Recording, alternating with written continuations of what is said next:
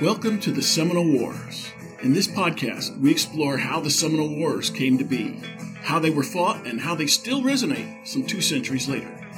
I am your host, Patrick Swan, and our show is a production of the Seminole Wars Foundation, found online at www.seminolewars.us. We are recording today from the homestead of the Foundation in Bushnell, Florida. Thank you for listening. Hello and welcome.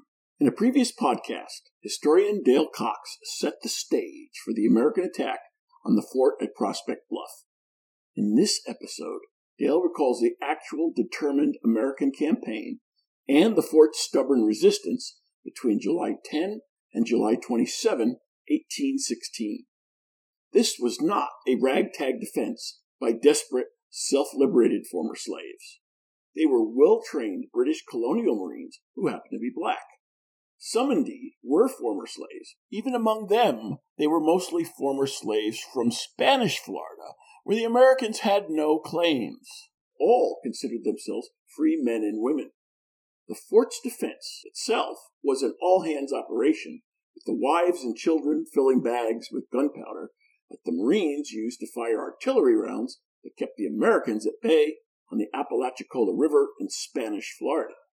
The Marines successfully warded off continued American naval barrages until the Americans' very last shot, when everything changed in a flash. Amidst the rubble, the Americans landed unopposed at the fort at Prospect Bluff. Authorities interviewed and executed some survivors, and regardless of previous manumission, the Americans condemned free, self-liberated Maroons back into slavery, whether that was in the United States or in Spanish Florida. A few months later, in the late fall of 1816, the British finally returned, only to find the fort destroyed and its occupants dead or re-enslaved. Former Captain Woodbine picked up stragglers who had fled into the woods after the explosion. He resettled them at Nerostown on the Suwannee River, still in Spanish Florida. Dale Cox examines the fighting, the explosion, and the grim aftermath for the fort's defenders. Dale Cox, welcome back to the Seminole Wars. Well, thank you very much. I am very happy to be here. Dale, was it a foregone conclusion the Americans would have to take this fort? I feel like there would have been some kind of provocation. They were determined to attack this fort, and I think that Clinch would have found some reason or some justification.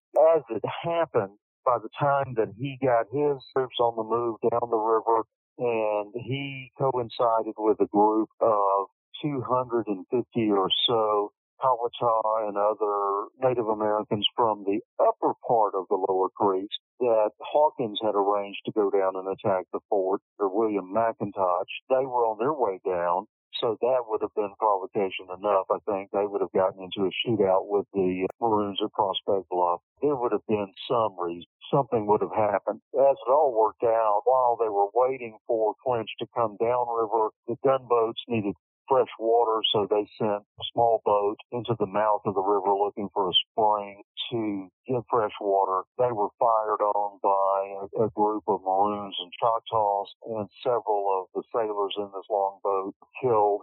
One was taken prisoner and was taken back to the fort where he was tortured and tarred and burned to death, and that created the situation that was needed for the United States to attack the fort. Clinch came down. When he got down there, he and his 112 men and the 250 Creek warriors surrounded the fort.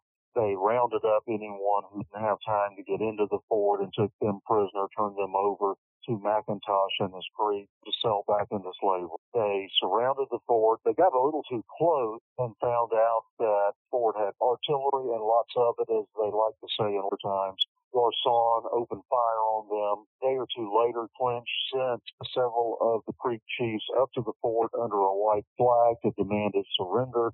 Garcon responded with a cannon shot and raised the British flag and the red flag over the fort, signifying that he was determined to fight to the death. And for 7 days, there was a siege of the fort, and any time soldier or one of McIntosh's Creek warriors showed his head, the Maroon fighters and the women in the fort responded with barrages of artillery fire. Really, they kept the American soldiers back to a ring within about a mile of the fort. They had a clear field of fire around the fort, and they were able to keep them back. Clinch never, after the first day there, he said he never got within sight of. That's how effective the artillery fire was over the fort. Just didn't go well at all. On the first day, when they arrived, McIntosh and his warriors moved up close to the fort. The Maroons came out and did a bayonet charge at them and drove them back in a pretty fierce sand encounter and forced them back. And then when Clinch's troops arrived in their flatboats, they opened fire on them with artillery from the fort and drove them back. Clinch said that on the first day he was able to view the works, but after the artillery barrage, they decided to move back to a more advantageous location out of artillery range.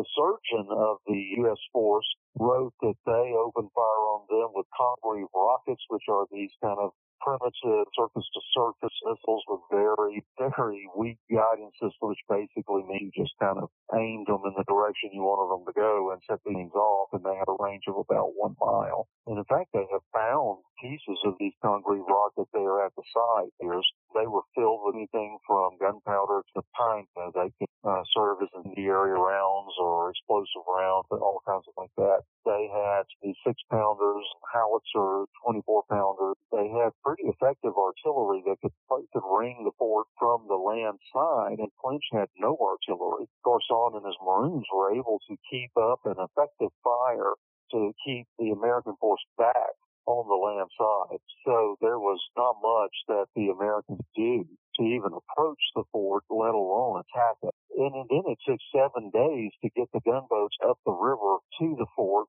And during that time, Clinch tried to construct a land battery 2 miles below the fort where he could emplace the 18-pounders when they were able to get the supply ships up. During those 7 days, he finally decided that the fort was just too strong, that they were not going to be able to attack it with the 350-so man force that he had, and that the 18-pounders were, even though an 18-pounder is a pretty strong cannon, that they were not going to be able to get close enough with them to do any real damage to the citadel of the fort with this 18-foot thick wall from 2 miles away to do any damage at all to the fort. When they got the gunboats up 7 days later, they really decided not to even finish the battery they had started building to try to bombard the fort. And so they never even brought the 18-pounders ashore to mount in their battery. They just decided it wasn't worth the time. And so after 7 days of being bombarded themselves, the Americans decided it's not worth trying to continue this land attack. We're not going to get anywhere with it. And so they're befuddled. They don't know what to do. Dale, it seems clear the American military leadership underestimated resistance from this fort at Prospect Bluff. You think this was because Maroons were defending the fort? I think it came into play a lot. I think Clinch had written that he planned to go down there and with 112 men storm the walls of this fort and take them prisoner. That's what he thought was going to happen. General Gaines warned him, be careful, don't do anything foolhardy. And Clinch quickly learned when he got down there that his plan of storming the fort with 112 men was just not going to happen. After 7 days of trying to figure out a way to even get close enough to do anything, he had learned that it just wasn't going to happen. They realized that they were going to have to rethink their whole plan. To take this fort, they were going to come back with many more men and much heavier artillery. That 80 Colonial Marines and the women fighting alongside them, and we know from the eyewitness accounts that have survived from the inside the fort that the women were also assisting with operating the artillery, with filling the powder bags. Some of the older children were helping do that as well. There was one woman named Mary Ashley who was serving on one of the gun crews. We know that for a fact. And that she was raising the flag every morning. And that they were pretty effective artillerists. They were firing the artillery effectively. This same prejudice has come to play in much of what modern historians have written about this battle. They describe these colonial Marines as not very effective and not very well trained and not very good soldiers. Some have said it was one of the shortest battles in history because of how quickly the battle ended on the 8th day of the battle. But it was not one of the shortest battles of history. This battle had been underway 8 days by the time of the final fatal explosion. They held off a much larger force for 7 complete days. 80 men held off 350, with women and children fighting alongside, defending their fort, standing to their guns. What they did was wage a very impressive fight. I think they deserve a lot of credit to this point of the battle for what they had done. Where did American military forces stand in their campaign on the eve of the 8th day? Finally got the gunboats up. On the 7th day of the battle, that afternoon, Clinch and Sailing Master Loomis decided, they viewed the fort, they looked at the situation, they had a little bit of disagreement later, but that afternoon of the 7th day of the battle, which was July 26, 1860, they surveyed the works from the gunboat, and they decided that the next morning the gunboats would fire some range shots, and that would help them to determine what size artillery they needed to bring with them when they came back. So on the morning of July 27th, 1816. What was unique about that morning in that year of 1816? There's something creepy about this morning that has often slipped by people who have studied or written about this battle. This battle was fought under a red sun, under a red sky. This was the year without a summer. There had been a big volcanic explosion in the Pacific. This volcano had poured a huge amount of ash into the atmosphere over the northern, and this ash had caused this eerie red glow in the sky. As the sun rose that morning of July 27th, the sky is tinted red as it had been throughout the battle. And so as the gunboats come into sight that morning, the sky is red, and symbolism to that, I think, that is often overlooked in this battle. Garcon and his gunners are at the water battery, and they're watching these gunboats come into view that morning, and they're 2 miles downriver. Garcon fires a shot from the 32-pounder, and it overshoots the gunboat, and the gunboats begin to open fire. Now, the gunboats, they only have 9-pounders. They each only have 1 cannon, 1 heavier gun, and maybe a couple of swivel guns on them. They can't even reach the fort. Apparently, the Navy and the Army disagreed about the effectiveness of the shot that did reduce the fort to rubble. Later, the Army and the Navy get into an argument over whether this is a carefully placed naval shot that causes what happened shortly, or whether it's just a fluke. And the Army maintains it's a fluke, and the Navy maintains that their gunners are so good that they do just incredible display of artillery. And what do the facts show?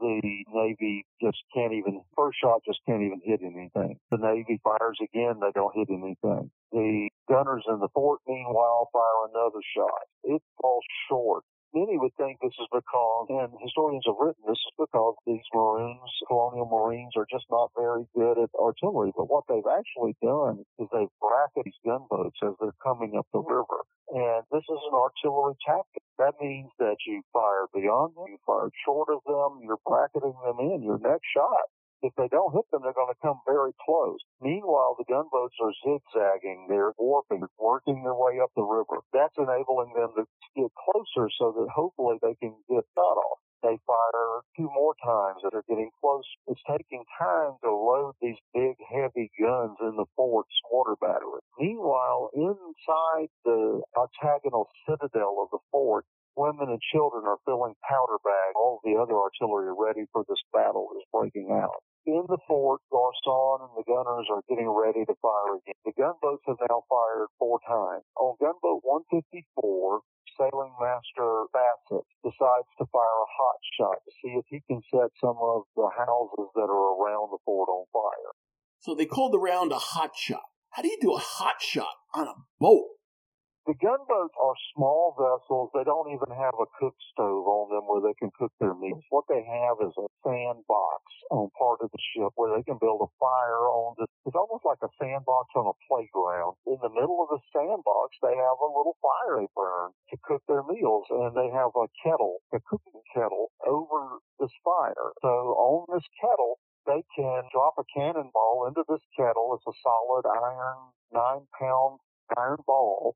And in the kettle, they cook the kettle until it gets red hot. And so they've got this cannonball in their cooking kettle, heating it up until it turns red hot. Then they take a set of tongs that look almost like, if you've ever seen a pair of old ice tongs, like you pick up blocks of ice. They use these tongs, and they pick this cannonball up, and they take it up to the bow of the boat, and they drop it down the muzzle of the cannon. And they quickly fire the cannon. This red-hot cannonball is designed to set something on fire. And so they fire this red-hot cannonball at the fort. Well, it falls short. It's not going to hit the fort.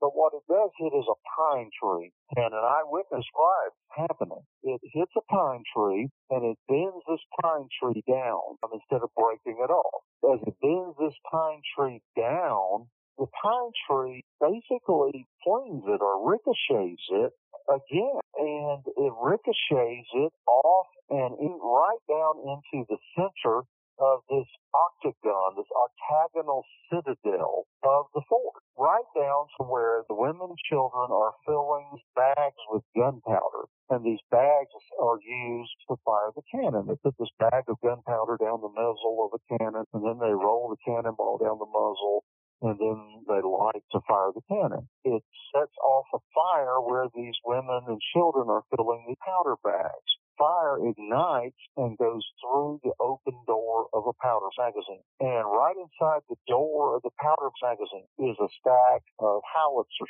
shells. And it ignites these howitzer shells and causes an explosion. And when these howitzer shells explode, they set off about 100 to 150 barrels of cannon powder. And the gunpowder magazine explodes. When that happens, the center of the fort just blows. And that center of the fort is octagonal shaped structure. It just instantly explodes. Inside the center, inside this octagonal shaped part of the fort, that's where all the women and the children, 200 or so, and on top of this part of the fort is a group of men and women who are firing cannon. They're all right there in this concentrated part of the fort. When it explodes, it just vaporizes everyone, destroys everything right there at the center of the fort. 270 people are killed in an instant. It's just an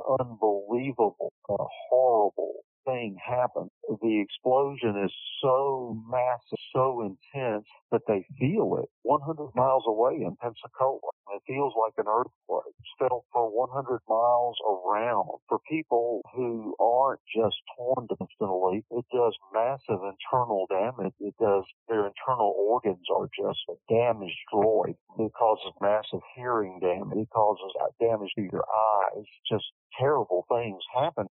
What happened to Garcon? Did he survive the blast? Garcon is at the water battery 100 yards away, and he's instantly blinded by the explosion, by the force of the explosion. The men on the gunboats are in by it, even though they don't know the fort is destroyed. Well, it's not totally destroyed, but it causes massive damage. The central citadel is just torn up by this explosion. I had a friend with the U.S. Forest Service who described it, I think, very well. She said that for people of that day, it would be like us seeing a thermonuclear explosion. They had never seen anything like it, except for maybe one man who was present, and that was Captain Eulenberg of the 4th Infantry was there. He had witnessed the same thing in Canada when he was standing beside General Pike, when General Pike decapitated at the explosion of a magazine just a couple of years later, to see the same thing happen again at Prospect Bluff. But for all the Native Americans, all the others present, they'd never seen anything like it. So much death, so much destruction. In an instant, the largest free black community in North America in the blink of an eye. 270, that's a guess, of people are killed. The surgeon says that human remains are scattered over 1 square mile. That would include into the Apalachicola River. That would include the entire surface of Prospect Bluff. The fort is at the southern bluff, so that would include into the swamps beyond the bluff to the south. That would include all over today's historic site. That would include into the private lands to the north of the bluff. The entire area today, massive grave where people not only were buried, but also their remains now part of the air, part of the water, part of the ground of Prospect. Are the Maroons getting a bad rap on their defense of the fort? I don't think there was anything incompetent at all about their defense of the fort. Had the U.S. infantry been defending the fort and the British fired a shot at it and a hot shot hit a pine tree and done the same thing, that the Americans would have been destroyed just the same. It just was a fluke. Colonel Clinch, later General Clinch, said it was an act of heaven, the way he described it, an act of God. Later, there was an argument between the U.S. Army and the U.S. Navy. The U.S. Army said it was a fluke. The U.S. Navy said it was our superior marksmanship. To prove the point, the U.S. Army tried to duplicate the shot, and they sent one of the top artillery commanders in the U.S. Army with a 9-pounder to try to fire from the point where the hot shot was fired. And they estimated the range at 1,700 yards, which is 700 yards beyond the maximum range of a 9-pounder of the type that fired the shot. They could not even hit the citadel of the fort from that range with repeated attempts. And this was during the time after Fort Gadsden had been built at the site. And this was during 1819, during this argument that blew up between Loomis and Clinch over the effectiveness of the U.S. Navy artillery. But when they tried to duplicate the shot during some experimentation, they could not even hit the fort, let alone the citadel. They couldn't even hit the lines of the 14-acre fort with a 9-pounder. That tells you something about how big of a fluke the shot was. They determined that the shot had been fired from 700 yards beyond the range of a 9-pounder. This would be the equivalent of throwing a Hail Mary pass from the practice field and scoring a touchdown to win the Super Bowl. You mentioned the casualties. How many people survived the blast within the fort?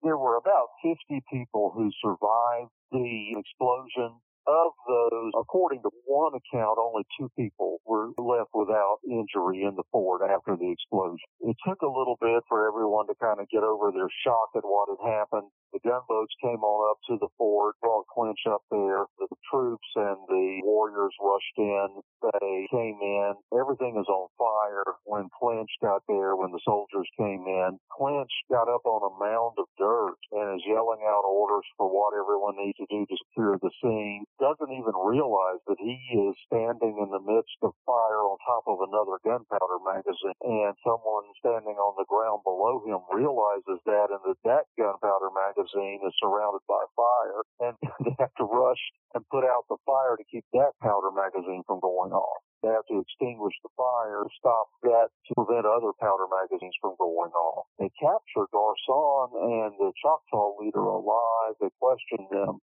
Garcon tells them that his orders were to not allow any American vessels to pass the fort. He explains to them that Nichols had told them that he was coming back, and until Nichols or another British ship returned, that they are not to allow any American vessel to pass the fort.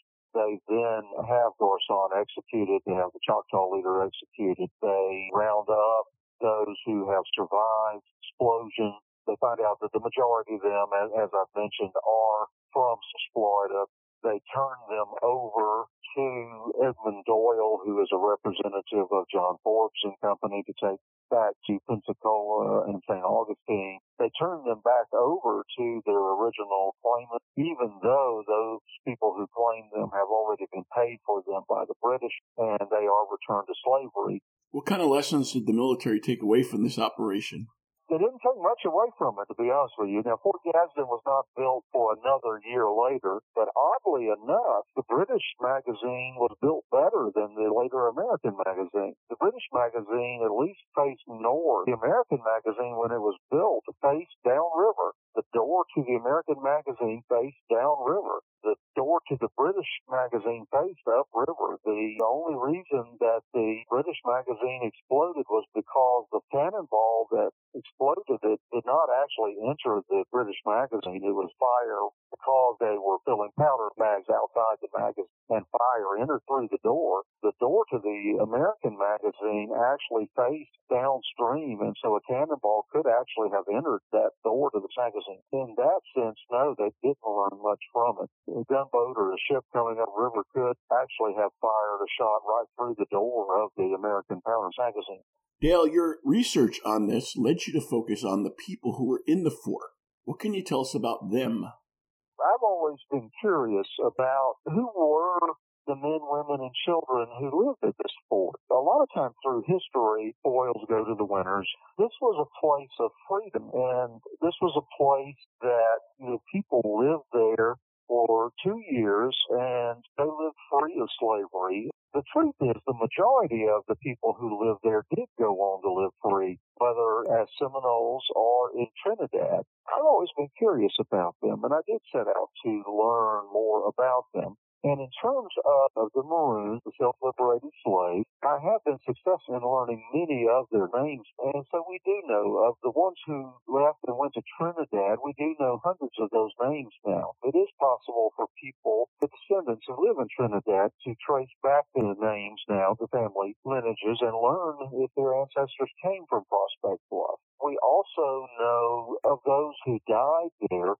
We do have names who never arrived in Trinidad, never were returned to slavery, so those names who just stopped. We're pretty confident that those are the names of people who died in that explosion. We also know the names of ones who were taken prisoner. We know one of those was Abraham, who later became very famous among the Seminoles. Abraham led Maroons, or Black Seminoles, during the Second Seminole War. He was a famous cense bearer for Micanopy, and of course he fought courageously at the Dade Battle. Later was taken prisoner and was sent west on the Trail of Tears, became a cattle rancher during his later days in what we now know as Oklahoma, or the Muskogee Creek Nation in Oklahoma. Abraham would be the best known, but some of the Seminoles who were there are people that we would know. John Hicks was there. King Philip was there. Others like that. Jumper was there. People like that. There were many people who were at Prospect Bluff. Peter McQueen was there. Probably the best known individual who spent time at Prospect Bluff, Osceola. Osceola was there as a young teenager. He was a great nephew of Peter McQueen. He was there as a young teenager when he first came south with the Red Sticks. He and his mother arrived at Prospect Bluff among those starving Red Sticks that I talked about. And they came there, eat food, supplies from the British, and may have survived because Prospect Bluff existed and were able to come there and live and survive. He may have become such an intriguing and well-known figure because that fort at Prospect Bluff. Our listeners will recognize a common thread throughout these discussions, and that is how technology has opened up resources that a few years ago were very difficult to obtain or even discover. When I began writing my book, The Fort at Prospect Bluff, that's why I began to write it, is that over the last 15 years, a wealth of new documentation has become accessible. But even more so, it is now easier to communicate with people around the world than it was 20 years ago. Because of that, I've been able to work with other researchers in Great Britain, Cuba, in Spain, and in other places.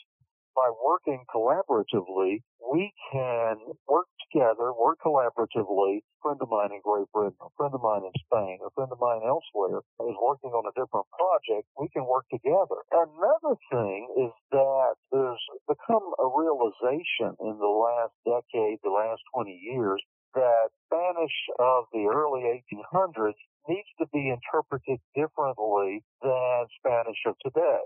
And so I have a friend in Nicaragua who reads Spanish of that era very well. And so he is helping me to even reinterpret documents. And by reinterpreting documents and letters of that era, we gain new meaning from them, and we're able to reinterpret them and understand them better. We're able to take newly discovered documents or take original documents and go back and take a second look at them. By doing that, we're beginning to understand better what the original writer meant. In doing that, we're understanding descriptions of forts, we're understanding letters. We are now beginning to find things like letters written by Red Stick Chief in 1814 and 1815. We're finding letters written by Maroons who were at Prospect Bluff.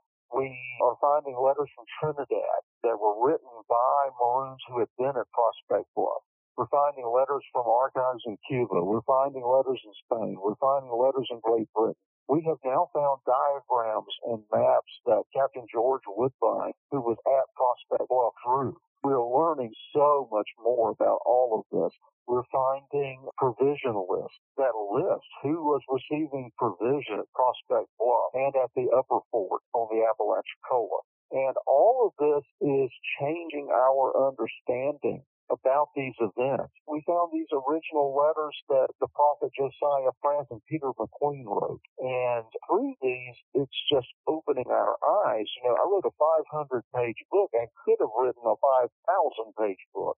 It breaks my heart when I have to decide what I want to leave out, because there is so much new documentation. I want to follow up this book with a reader that is nothing but documentation, because there's so much new documentation that is now available that I just want to put out there for other historians and for people who just like to read the document. I could actually come out with a second volume to it that would be nothing but documentation. A good example would be is since the book came out, I have found diagrams that support conclusions that I had reached about how the fort was built, that support conclusions I had reached about the strength of the fort. There's so much more. That's the great thing about digital publishing now. You can correct things. Just update your book and put it back out. That's the wonderful thing about today, is that in about 24 hours, you can update your book and just put it back out as an updated edition. I think more authors should do that. If you can update your information and make it accurate when you find new information, do it. Don't leave incorrect information out there. I wish more people would do that. And just put in the introduction, hey, we've updated this, here's why. And that's a wonderful thing about modern publishing. You can refute yourself. That's a great thing. Thankfully, I don't have to do that very often. There's no embarrassment in finding new information. Okay, let's put it to the test. You published this book in 2020. What have you discovered since that refutes or supports arguments you made in the book?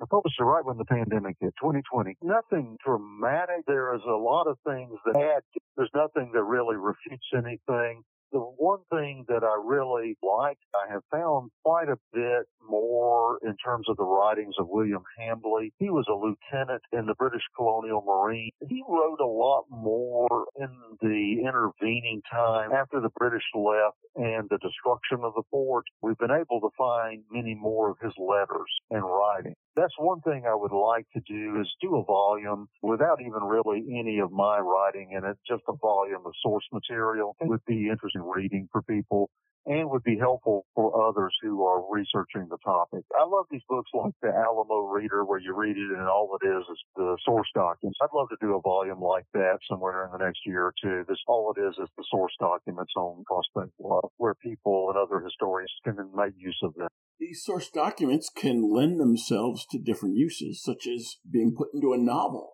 I don't have any plans for anything like that, but I do think if I published something that would be like a reader of all the source documents, someone could take that and do something like that.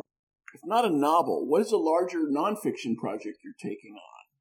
The larger project is to move through the First Seminole War and then the Second Seminole War west of the Suwannee. It's a massive project that really looks at it to include a massive amount of documentation that includes Spanish documents and Native American documents, which many people really until recently we haven't known even existed. But we've been able to find a treasure trove of documentation that includes a number of letters written by Red Stick, the Red Stick Prophet and Red Stick, that we just stumbled on. They were fortunate enough to have someone write out letters for them that they were writing back and forth to the British, and they continued to do so. Prophet Francis, Peter McQueen, Hamad Lamiko, and others continued to write letters all the way up through until Jackson hanged them through the First Seminole War. That's something that I'm working on now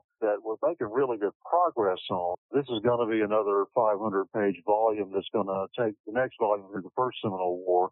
But it really is going to add massive perspective that has not been available until this volume, that really tells a different side of it that is going to offer depth that has not previously been available. And I'm really looking forward to getting that out.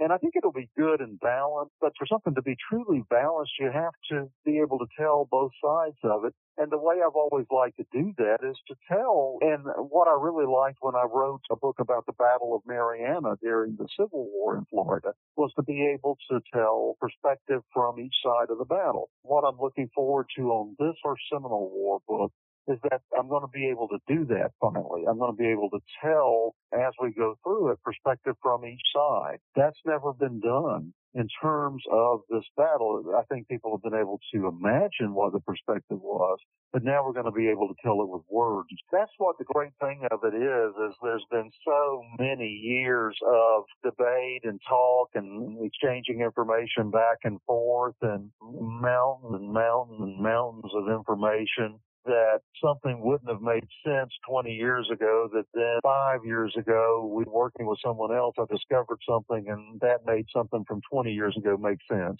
This one may be hard to identify from the available records. Gunboat 149, the one that launched the hot shot into the fort at Prospect Bluff. It's a really interesting story, Patrick. Gunboat 149, after the battle, went back to Pass Christian, where there was a U.S. naval station in those days. It was really aging out of service by that time. The boat was not in the best of condition before the battle. It served another 2 years. The First Seminole War came along. The gunboat was sent back to Florida to escort supplies for Andrew Jackson's army during the First Seminole War. And when it got back to Prospect Bluff during the First Seminole War, the vessel was so leaky they were afraid to take it back to sea. As James Gadsden and the U.S. Army were building what became Fort Gadsden on the site of Prospect Bluff, they decided to convert the boat for use as a floating magazine for Jackson's army. It was anchored there off the face of the bluff. It was used to store the army's gunpowder and the gunpowder for the fort. While the construction of the fort was underway, the sailors and the non-commissioned officers on board the boat were just afraid to take the thing back out into the open Gulf by this point. This was 2 years after the explosion of the fort. Once the new fort, Fort Gadsden, was completed and it had a magazine in it and the gunpowder could be transferred off of the vessel, they tied it to the shore there and it was allowed to sink right there off of the face of the bluff.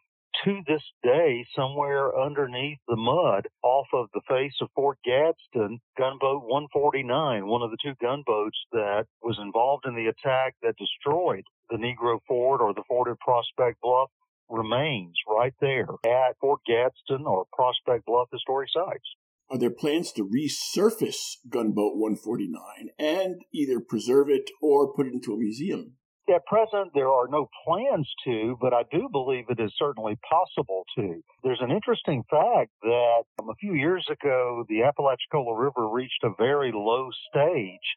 And when that happened, it exposed actually the base of a line of stockade posts from Fort Gadsden extending right down into the bottom of the Apalachicola River. And the actual stockade posts are still there, which shows that the wood from the original fort is preserved, from the 1818 fort is preserved. That tells me that there's a good chance that at least the bottom of Gunboat 149, one of these two gunboats involved in the attack on the fort, could still be down there as well. That would be a remarkable piece of underwater archaeology for one of Florida's universities, maybe University of West Florida, which has a spectacular underwater archaeology department to undertake.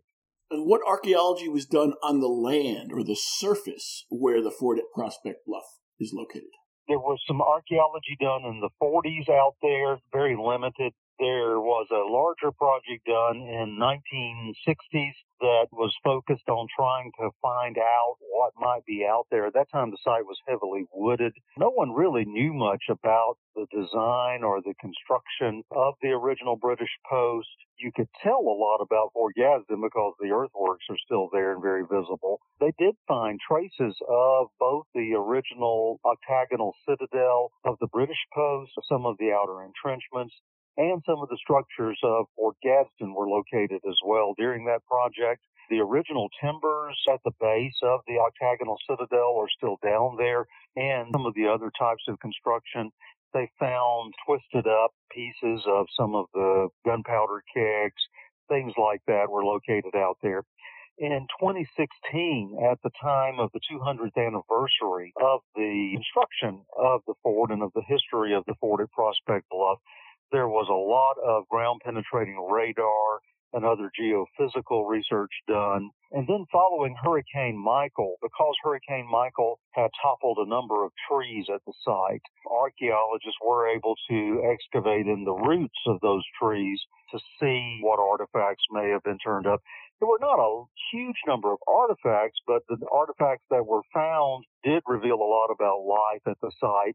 There were some campfire-type features located, things like that. More than anything, the current archaeology that has been done out at the site has been geophysical in nature, meaning ground-penetrating radar, LIDAR, things like that. And that has revealed a lot about the construction and design of the fort, particularly the British fort, which later became known, of course, as the Negro Fort. And it has been rewarding to learn about that. A word of caution should be added here that it's important to realize that this entire site is one mass grave. And so in terms of digging in the earth, we have to be respectful there because this entire site, human bodies were saturated into the earth of this site. So in the views of many, including myself, this earth is sacred. Human beings, human blood was shed into this ground. In my view and in the view of many people, we don't necessarily want to go out there and be digging into this earth because human bodies deteriorated into this ground. People sacrificed their blood in this ground for the sake of freedom. What do you say to people with metal detectors who think, oh, I'll go out to this fort and find some really cool things? Well, number one, this is a federally protected site. So number one, anyone going out there with a metal detector is going to get arrested and sent away to federal prison for a long, long time. So don't do that. Prospect Bluff is owned by the people of the United States, and everything there belongs to all of us. That's number one. Number two, this is a site where many different people gave their lives. Native Americans died there, both in the explosion, but also prior to the explosion, thousands of Red Sticks came down after the Battle of Horseshoe Bend. They were starving and they were suffering from disease when they arrived there. Many of them died from those conditions, and we don't know where they were buried. There were British troops who served there. Many of them had been wounded and were suffering from disease and from infections following the Battle of New Orleans. Some of them came from Jamaica. Some of them came from Great Britain. We don't know where their graves are located. Of course, the explosion, it's a terrible thing to even consider. But according to the U.S. surgeon, human remains were scattered over 1 square mile of the site. And you think about that, these were people who were fighting for freedom. Their blood was soaked into an area of 1 square mile. Then later, U.S. soldiers died there, nearly 100 from fever and from disease, and they're buried out there. And then in later times, this was a riverboat landing where people working in the logging industry and the timber industries and the turpentine industries worked and lived and died there, and so their cemetery is located on this site. There's a riverboat captain buried right in the middle of Fort Gadsden in an unmarked grave. In the neighboring community live members of the Brown family. According to newspaper records, their family buried their ancestors on this site. Plus, you have archaeological remains buried underneath this ground that even today already our technology can look beneath the ground and show us the outlines of structures, the outlines of buildings, without having to take a shovel and dig it up. So why would you want to disturb the final resting place of so many hundreds of people just to retrieve an artifact when you can look at what's underground without doing that? To me, it's just an atrocious thought to even consider the fact of doing that, of digging things up out there, when number one, it's illegal, number two, it's immoral, and number three, you would be disturbing the ancestors of so many thousands of people who live both in the United States, but who live in other countries, who live in the Bahamas, who live in Trinidad, who live in Cuba, who live in so many different places when that's not necessary. The Seminole tribe of Florida, the Miccosukee Indian tribe of Florida, who live in Seminole Nation of Oklahoma, who live in the Muskogee Nation. There's no reason to do this. I'm probably one of those people who would chain myself to a tree out there to keep people from digging up human remains at the site. It's a sacred place. People might go to Washington, D.C. and look at Arlington Cemetery and be moved to tears because you look at all of those people who gave their lives in the cause of freedom. Well, for Native Americans, for the descendants of the Maroons who fought at Prospect Bluff, even for the descendants of American soldiers who gave their lives at Prospect Bluff. There's a U.S. officer buried there who was a hero of the Battle of Tippecanoe. When you go to Prospect Bluff, that's how I feel. I feel the same way there that I do when I go to Arlington. It is the same kind of feeling that takes me over. This is a place where people died for freedom, and that's why you shouldn't go out and put a shovel in the ground there. I don't think archaeologists should be putting shovels in the ground there. Some ground archaeology can be conducted there, but it's very special circumstances when it is. At Prospect Bluff, other than following the hurricane, trees that had crashed down on the side, on the park, had to be removed. There has not been any archaeology done there of that nature since the 1960s. The type of archaeology that is being done there today is geophysical, which means it doesn't involve shovels being put in the ground. The Forest Service has been very careful not to put shovels in the ground. In fact, recently there was an effort to obtain a grant by SEAC, the Southeast Archaeological Conservancy, I believe is the title of it, to do some in-the-ground archaeology there. And when the Seminole tribe of Florida objected to that, the grant application was withdrawn. There hasn't been any shovel in the ground type archaeology going on out there. There has been ground penetrating radar, LIDAR, things like that to learn more about the site, but no one is out there excavating units and digging holes. None of that is going on. Hurricane Michael provides an exception because it knocked trees over. Nobody intentionally knocked the trees over, but since Hurricane Michael knocked trees over, it exposed artifacts that had been under the surface, and those can be examined. It's easy to forget, especially in areas of Florida that were not impacted by Michael. Hurricane Michael was a Category 5 hurricane, and the best way to compare this to, for your listeners maybe in South Florida, is Hurricane Andrew. Hurricane Michael was a Category 5 hurricane that hit a very rural part of Florida, out of sight, out of mind, but it devastated a rural area of Florida that did not have the means to quickly recover from this storm. When you travel into this area of Florida, you're still seeing those blue tarps on people's roofs. You still see destroyed homes. Unfortunately, at Prospect Bluff, you still see a historic site that has not had the financial means to recover from this storm. The Forest Service has been slowly working to repair this historic site from the damage it received during this terrible storm. People came first, trying to help people survive the storm and get back into housing. This is a very rural area where very few people live. And at the site itself, they had to remove trees. They had to remove a massive amount of debris. That has been done. Then they had to repair damage to the little museum building that was on the site. Well, that has been done. Picnic shelters had trees that fell through them. That has been repaired, and the shelters have been repaired. It literally ripped the power and the water lines out of the ground, the storm did. So now they're working on repairing those. There's an area where a host lives when the site is open so that there is someone out there full time. And so now they're working on repairing that area of the site and getting electricity restored to the site. And once that's done, then the site will be able to reopen. The last time I spoke with someone about it, they told me they hoped maybe in a few months now the site will be able to reopen to the public. The term of art that they use is rescue archaeology or salvage archaeology. It was rescue archaeology that was done in consultation with the Seminole tribe and other tribes they went out and they excavated the dirt that was exposed when the tree roots came up. And they screened that dirt that was in the roots of the trees. There were not a huge number of artifacts that were exposed. It was mostly broken pieces of ceramics, a few musket balls, little things like that. Nothing dramatic. I mean, there weren't like huge cannonballs that came up in the earth, things like that. It was bits and pieces from campfires, little things that gave them more information about what life was like when people lived there. Then they filled in. That allowed them then to remove these tree stumps that were turned over during the storms and fill the holes back in. And that's the type of archaeology that was done there. It was all part of the cleaning up from the storm. There was some of that type work done. There were reports prepared from that.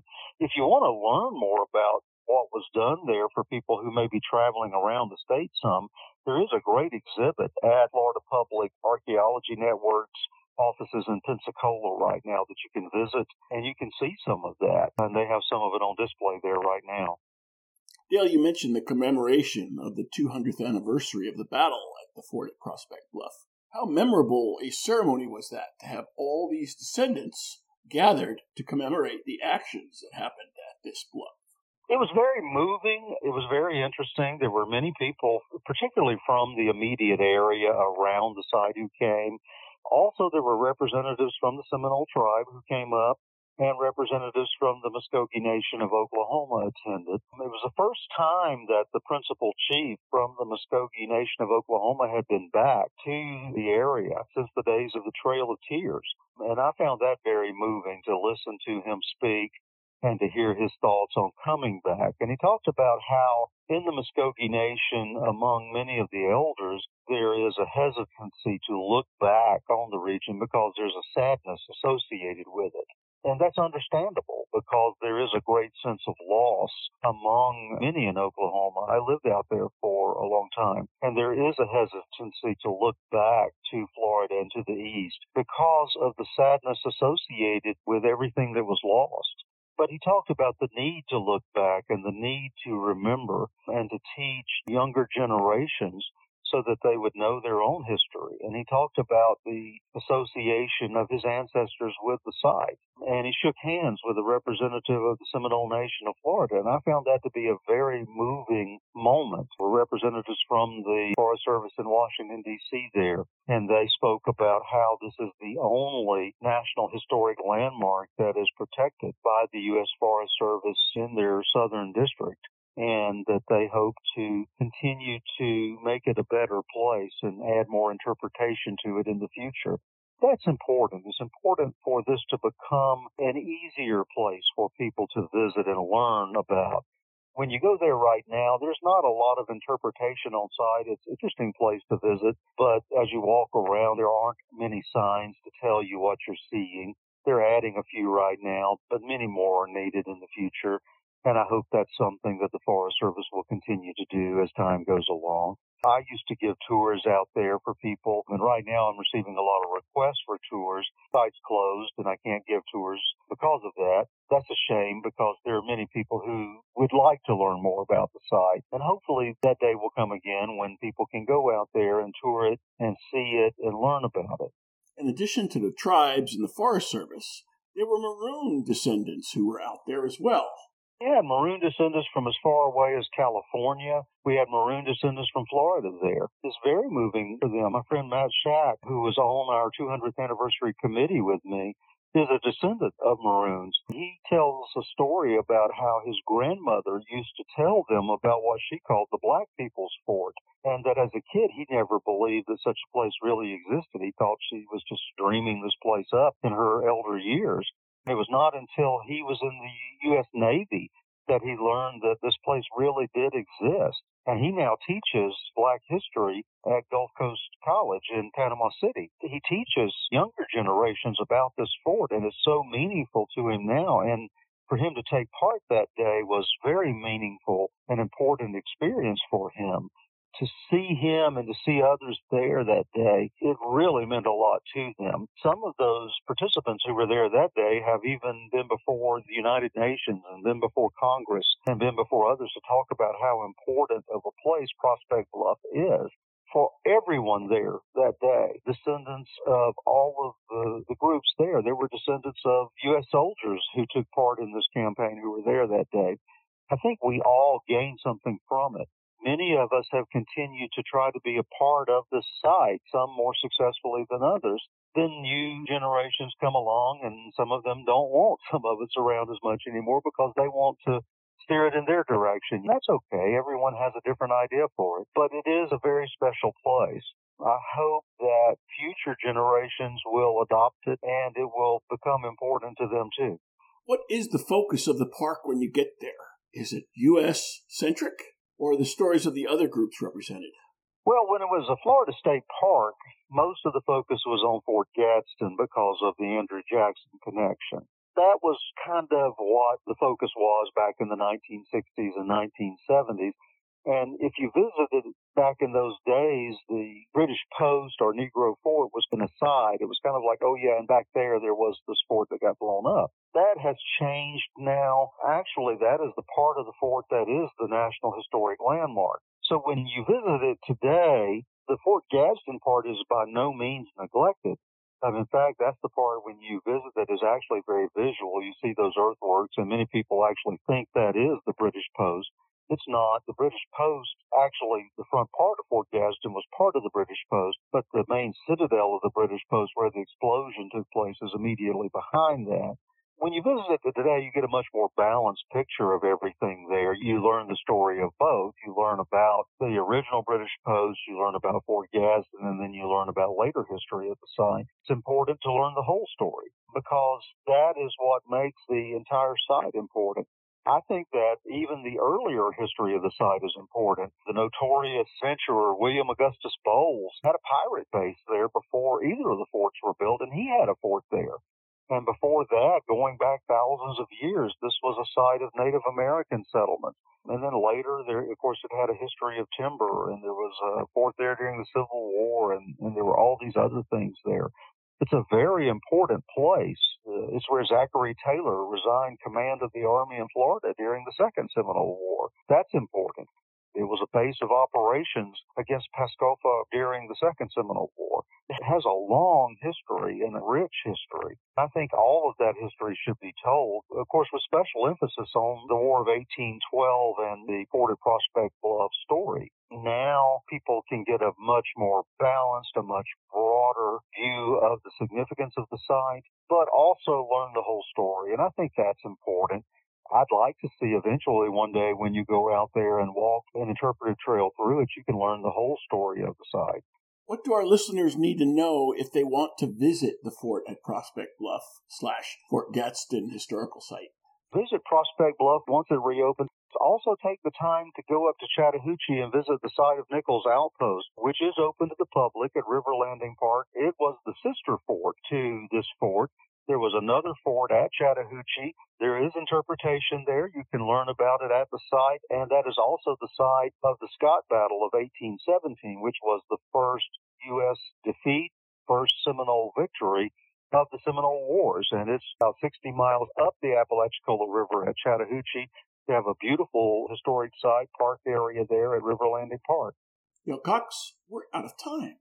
Thanks for joining us yet again for the Seminole Wars. You are very welcome. Happy to do it.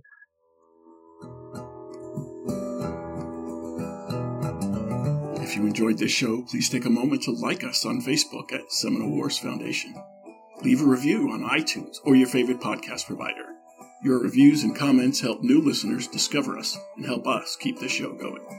Visit our website at www.seminolewars.us for blogs, articles, news, books, events, membership information, and how to subscribe to this podcast. We'll be back soon with a new episode of the Seminole Wars Podcast. The Seminole Wars Foundation is a 501c3 nonprofit organization dedicated to preservation, education, and publication of Seminole Wars history throughout the state of Florida. This podcast is copyrighted the Seminole Wars Foundation 2022. All rights reserved. Front bumper music, The Devil's Garden, Roast 'em, provided by kind permission of Reedy Unman. Back bumper music, Second Seminole Wind, by Jed Merrim and Ricky Pittman, courtesy of Ricky Pittman. All rights reserved.